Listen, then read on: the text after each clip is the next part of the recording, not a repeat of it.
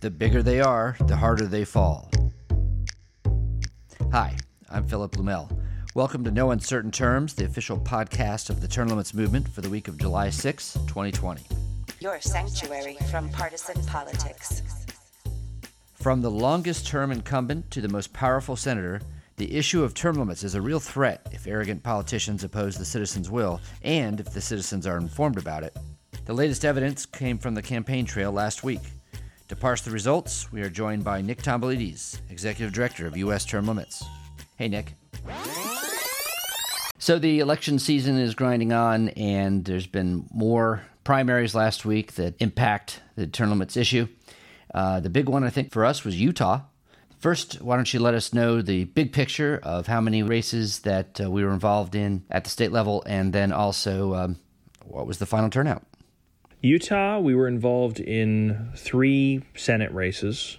Keep in mind, when we say involved, we don't mean that we're trying to make a certain outcome happen. What we mean is that we are taking information about the candidates, who supports term limits, who doesn't, and we're just flipping that over to the voters and letting them do whatever they want with it. Right. So in Utah, there are 3 Senate races where we did that. They were pretty critical Senate races coming out of the convention in Utah. These were very close. District 10, District 19, and District 25. In District 10, you had a one-term incumbent named Lincoln Fillmore, who is pretty much an establishment kind of lapdog for the leadership out in Utah, trying to defend his seat against insurgent, disruptor, former State House Rep Rich Cunningham, who has fallen out of favor with the party leadership in Utah. They do not like Cunningham at all, but Cunningham has signed the U.S. Term Limits Pledge, and Fillmore has not, so we were telling voters about that. In District 19, you had hand-picked establishment candidate John Ferry going up against business professor John Johnson. This was actually an open seat. Johnson was the pledge signer there. And in District 25, this one was, I thought, the most interesting race of all.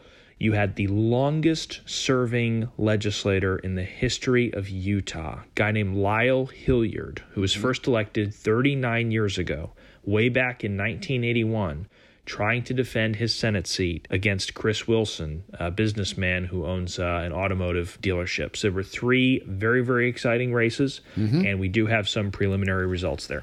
And what are they? Did we win? Did we lose? So Lyle Hilliard, longest-serving legislator in Utah history, has been defeated.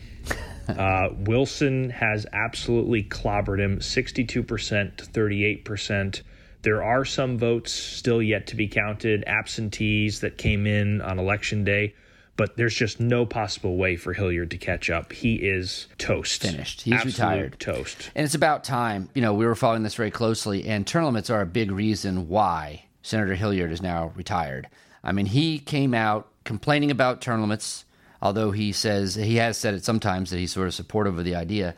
And he has also come out explicitly against the idea of having an Article 5 convention to propose an amendment to limit congressional terms. Dead set against it. And meanwhile, his opponent was a pledge signer who was actively supporting the idea of congressional term limits and a convention to do that.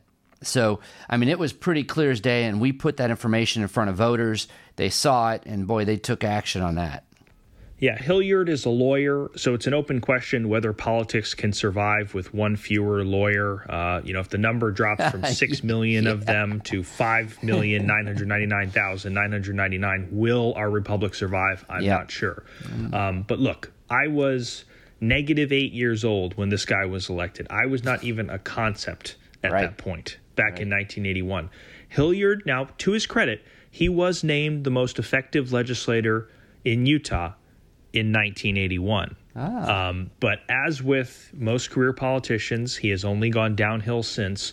Last year, he pushed through a massive tax hike that would have had everyone in Utah paying more for groceries and essentials. It was massively unpopular. It was going to crush working families. It was so unpopular, actually, they had to repeal it. They were forced to because people got so angry. But he was the ringleader on that. He always obstructs term limits, of course. And this time he met his toughest challenger yet, a guy, Chris Wilson, whose entire life is not politics. He was a true outsider. He's running on term limits and fresh ideas. That was the theme of the campaign, fresh ideas. So it's a political earthquake in Utah, and I will repeat it again so it can sink in. The longest serving legislator in Utah history, 40 years in office, has been defeated by a businessman who loves term limits. Fantastic. I'd point out one more thing about that before we move on to the next race. Hilliard was quoted as saying, "I'm not opposed to term limits on the federal level, but I'm not interested in having a convention of the states." When I saw that, it struck me as so absurd to claim that you're for term limits if you're opposed to the only means to achieve them. I mean, that's like saying you love baseball, but you're against swinging bats around because it's dangerous. And so everyone saw through that. So I'm pleased to hear it. Yeah, and by the way, we did a ton of mailers in this race, but we didn't do the mailers so that Chris Wilson would win. We did them so voters would have more information about these candidates, and it was the voters of District 25 who decided, you know what, we have had enough of this career politician. This is a public service announcement. On July 14, Alabama congressional candidate Bill Hightower will face Jerry Carl in a runoff election to decide who gets to represent the Republican Party on the November general election ballot for Congressional District Number 1. Hightower has signed the U.S. Term Limits Congressional Pledge, and while an Alabama state senator, had also signed and lived up to the U.S. Term Limits State Pledge, pledging support for the Term Limits Convention. His opponent, Jerry Carl, has so far refused to sign the pledge. Speaker Nancy Pelosi, 33 years in Congress. Majority Leader Steny Hoyer, 39 years in Congress. Judiciary Chair Jerry Nadler, 27 years in Congress. Political dinosaurs have ruled Washington too long. That's why President Trump and Bill Hightower demand tough term limits. Conservative Republican Bill Hightower, for Trump, for term limits, for Congress. Club for Growth Action is responsible for the content of this advertising. Some background on Utah, too, in case people don't have it. We've been working to pass the Term Limits Convention through Utah for quite some time, and we've gotten nowhere. And it's all been the state Senate's fault. The Utah House had no problem with this. They passed it twice, sort of mirrors what's going on in Louisiana right now. But of course, you need both chambers to say that a state has officially made the call. The president of the Utah Senate is a dude named Stuart Adams, whom I've met on several occasions, and the vibe I get from him is he doesn't take us seriously. He feels no urgency to pass this, even though nearly 90% of Utah voters want it. So he just allows it to die in committee over and over again. I don't even think the guy remembers my name from all the times we've spoken. He just doesn't care. He's never cared. So this year we decided, look, enough is enough. We're done being ignored. The issue is too important. We're going to drop an effing atomic bomb into Utah politics, and we're going to do it in races that are very important to the leadership. That's what happened. Deal with it. And there's no doubt we've gotten their attention here. All right. Well, that's one of the three races we just discussed. And let's say number 2. Did we win or lose? So let's look at these other two races. Lincoln Fillmore, the incumbent, versus Rich Cunningham, challenger. Cunningham has signed the pledge. Right. And then you have John Ferry, the establishment guy, against John Johnson, another pledge signer. And what happened here was very interesting. We were doing the mailers along the way. We started them about a month ago, and leadership in Utah is starting to sweat. They are getting worried that their handpicked stooges are going to lose. And keep in mind, they've told us all along Fillmore and Ferry had these races locked up, and nobody has any business even challenging them. And you know the drill. I do. So they're getting more nervous than a whore in church at this point. So they create a fake PAC called Utah Term Limits. Yeah. And when you hear the words Utah Term Limits, what do you think that stands for, Phil? Being for term limits. You'd be absolutely wrong. This doesn't stand for term limits at all. This is a fake PAC. It stands for sleaze. It stands for lobbyists. It stands for incumbency. Everything wrong with politics. But it's there. And in the midst of these races, it started making fake mailers with fake information to confuse the voters. So you would get our mailer that said Lincoln Fillmore refused to sign the U.S. term limits pledge, and then you would get a fake mailer from Utah Term Limits that says Lincoln Fillmore is endorsed by Utah Term Limits.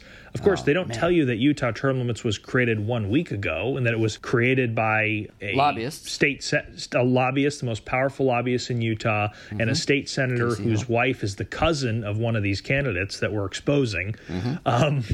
Not to mention that, get this, the lobbyist created the PAC 1 day after the deadline where it would have to disclose its donors. Right. Had he done it 1 day earlier, everyone would know where all this dirty money was coming from to tell these lies about these candidates. But now it's all in secrecy. It's all shrouded in darkness. So nobody has any idea.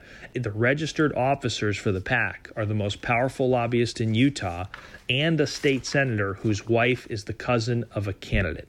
So you've got a cabal. It is the wealthiest special interest in Utah forming, trying to stop U.S. term limits, trying to derail us.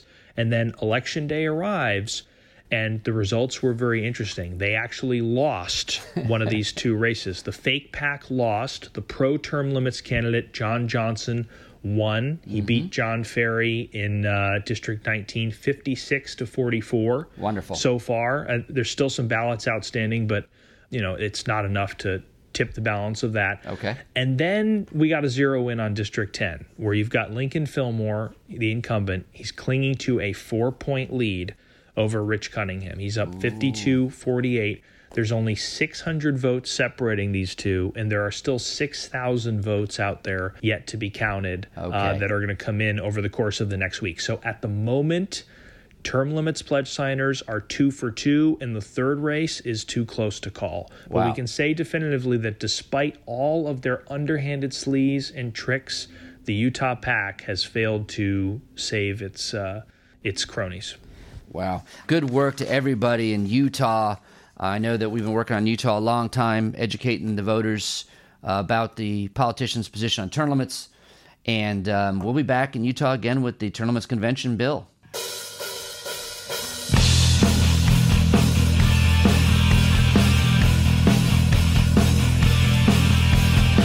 Hi, this is Ken Quinn, Regional Director with U.S. Term Limits. In this segment, we are going to see how the first Congress understood that an Article 5 convention was a limited convention. Virginia submitted the very first Article 5 application primarily for a Bill of Rights. This debate occurred on May 5th, 1789, and what is very important here is that 54 members of that Congress were either delegates to the Federal Convention or delegates to their state conventions which ratified the Constitution, which means they completely understood the intent of an Article 5 convention. The following is from the House record. I will be stating the member's name and then we'll read their comment and we'll summarize at the end. Mr. Boudinot, according to the terms of the Constitution, the business cannot be taken up until a certain number of states have concurred in similar applications. Mr. Madison said he had no doubt but the House was inclined to treat the present application with respect, but he doubted the propriety of committing it because it would seem to imply that the House had a right to deliberate upon the subject. This, he believed, was not the case until 2/3 of the state legislatures concurred in such application, and then it is out of the power of Congress to decline complying. The most respectful and constitutional mode of performing our duty will be to let it enter on the minutes and remain upon the files of the House until similar applications come to hand from 2/3 of the states. Mr. Boudinot, now, in this case, there is nothing left for us to do but call one when 2/3 of the state legislatures apply for that purpose. Mr. Bland, the application now before the committee contains a number of reasons why it is necessary to call a convention. By the 5th article of the Constitution, Congress are obligated to order this convention when 2/3 of the legislatures apply for it. But how can these reasons be properly weighed unless it be done in committee? Mr. Tucker thought it not right to disregard the application of any state, and inferred that the House had a right to consider every application that was made. If 2/3 had not applied, the subject might be taken into consideration. But if 2/3 had applied, it precluded deliberation on the part of the House. Mr. Page thought it the best way to enter the application at large upon the journals, and do the same by all that came in until sufficient were made to obtain their object. Based upon that debate, we can summarize the following. Number one, 2/3 of the state legislatures needed to concur on the subject in their applications.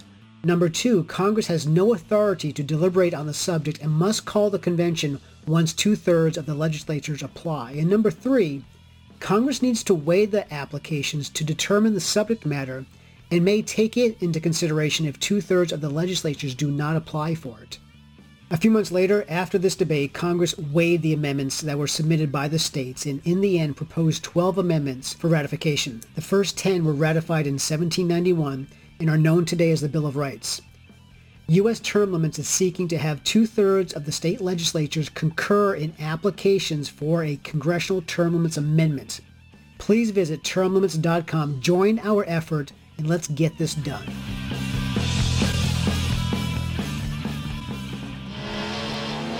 We had another really close one in Kentucky. We've been talking on the podcast about the U.S. Senate race between what will be the Turtle and either on the Democratic side, either Amy McGrath, a former Marine, and Charles Booker. And the election in Kentucky in the Democratic primary was 2 weeks ago. It took a full week because the election was so close to really have it called. And by a nose, Amy McGrath is the nominee, will be running up against Mitch McConnell in the general election, and is confident that she can beat him. And it is possible. We've seen polling that suggests they're pretty close. You have to give a hand to this guy, Charles Booker, who ran Democratic primary against Amy McGrath. Yeah. He came out of nowhere, and he was dramatically outfunded by McGrath. He's a first-term legislator in that state. First term. Yeah, first term. So he ran a good grassroots campaign. He Very secured some national endorsements, and he's a term limits guy too, Charles Booker. You can see video on our website. But yeah, Amy has captured it, and as we spoke about a few weeks ago, our polling shows that she can win, but she can only win if she talks about term limits. Right now, she's in the margin of error against McConnell. It's a toss-up, and when you have a toss-up, that always tends to favor the incumbent.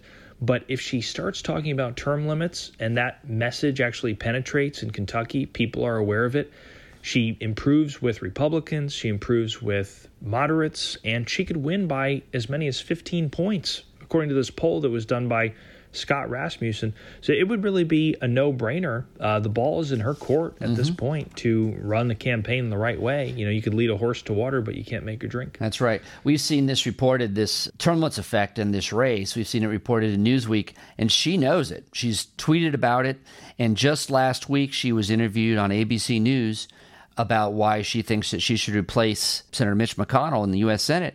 And this is what she said. Mitch McConnell has won at least 6 terms. Why do you feel that Kentuckians are ready for change and that they are going to choose you? Well, Kentuckians are ready for change. You know, Mitch McConnell is not super well liked here. And a lot of people feel like he has gone to Washington and forgotten about them and forgotten about the real needs of our state. He now represents Washington, D.C. and the swamp and the moneyed special interests more than he represents, you know, teachers and firefighters and everyday people here. And, you know, I've built a team to be able to take him on toe to toe. And I think people are very much ready for that to happen. But why do you think, you know, a lot of times people say that Mitch McConnell is not well liked in Kentucky, and yet he continues to win. So I guess that's what I'm trying to get at. Why is now different? Well, look, he has always had an enormous amount of resources. He's always had way more than his opponent. And I also believe that right now, people are so tired of the dysfunction. They are so tired of the partisanship. And no one epitomizes that more than Mitch McConnell. And that's why they're looking for change. And look, you know, when I talk to people, and this is people on both sides of the aisle, you know what, the one thing that gets people to nod their heads in agreement, term limits. You know, I'm for them. I don't think anybody should be in Washington for 40 some years. It's just not, it's not good for our democracy. And so to me, that just is an example of people being tired and wanting new leaders and wanting to move our country and Kentucky in the right direction. I like the pushback there about the power of incumbency. Yes, absolutely. She understands this issue. It's so rare. Mitch McConnell is the sitting majority leader in the Senate, and those guys don't lose elections because all of the national money pours in to support them. I would be willing to bet that most of Mitch McConnell's fundraising comes from outside Kentucky. I'm almost sure of it. So he is very difficult to defeat, and that's why he's been in office since 1985. But anytime you see a member of leadership get defeated, and it's so rare, it's so historical when it happens, they always lose on term limits. I'll give you an example. Tom Foley was the Speaker of the House in 1994. Right. He was a Democrat. He actually lost his reelection campaign to a guy named George Nethercutt, a Republican, over term limits because Foley, the voters in Washington State passed term limits on Foley, and then he filed a lawsuit against his own voters. That was curtains for him. He was the first speaker since 1862 to be defeated. And then in, I want to say 2014, Dave Bratt ran against Eric Cantor. Dave Bratt's campaign was all about term limits too, and I think Cantor was the first majority whip to be defeated in over 100 years. So these are anomalies. This almost never happens, but when it happens, you need to catch lightning in a bottle, and the only issue that's been ever able to do it is term limits. And there's a good reason for that, because when you have reached that pinnacle of power, you didn't just fall into that role because you chose a lucky card. You got there because you played the game all the way to the top, and you are part and parcel of the machine and what's wrong with the way that Congress is run. You wouldn't be there otherwise. And so it's a natural issue to use against someone in that position. So still going to be a hard slog no matter what the polling says. The pressure will be so great. But if she pulls it off, it's going to be term limits. And that will be another A-bomb dropped on the political establishment when you see another big long-term incumbent who is at the pinnacle of power defeated by term limits. It's going to be a fascinating race. And I like when you call him the turtle, because if you ever read the book, Yertle the Turtle, some of the quotes from Yertle sound like things Mitch McConnell would say. Oh. I mean, Yertle builds himself this big stack of turtles, and he is the ruler. He is the king. He is the one who holds all the power. Mm-hmm. He says, hush up your mouth. I'm the mighty Yertle. You have no right to talk over the world's highest turtle. Wow. I rule from the clouds over land, over sea. There's nothing that's higher than me. And I think that's how Mitch McConnell feels sometimes. So it is going to be quite a melee in Kentucky. Well, we will continue to follow this story for sure. Thanks for joining us for another weekly episode of No Uncertain Terms. With elections coming, your state legislator needs to hear from you. Go to termlimits.com and under the Current Actions tab, choose Contact Your State Legislator. Put in your address and you can send an email to both your state House and Senate rep to sign the Term Limits Pledge. That's termlimits.com under the Current Actions tab. Thank you. We'll be back next week. If you like what you're hearing, please subscribe and leave a review. The No Uncertain Terms podcast can be found on iTunes, Stitcher, YouTube, and now Google Play.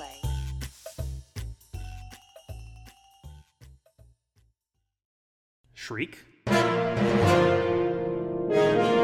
USTL.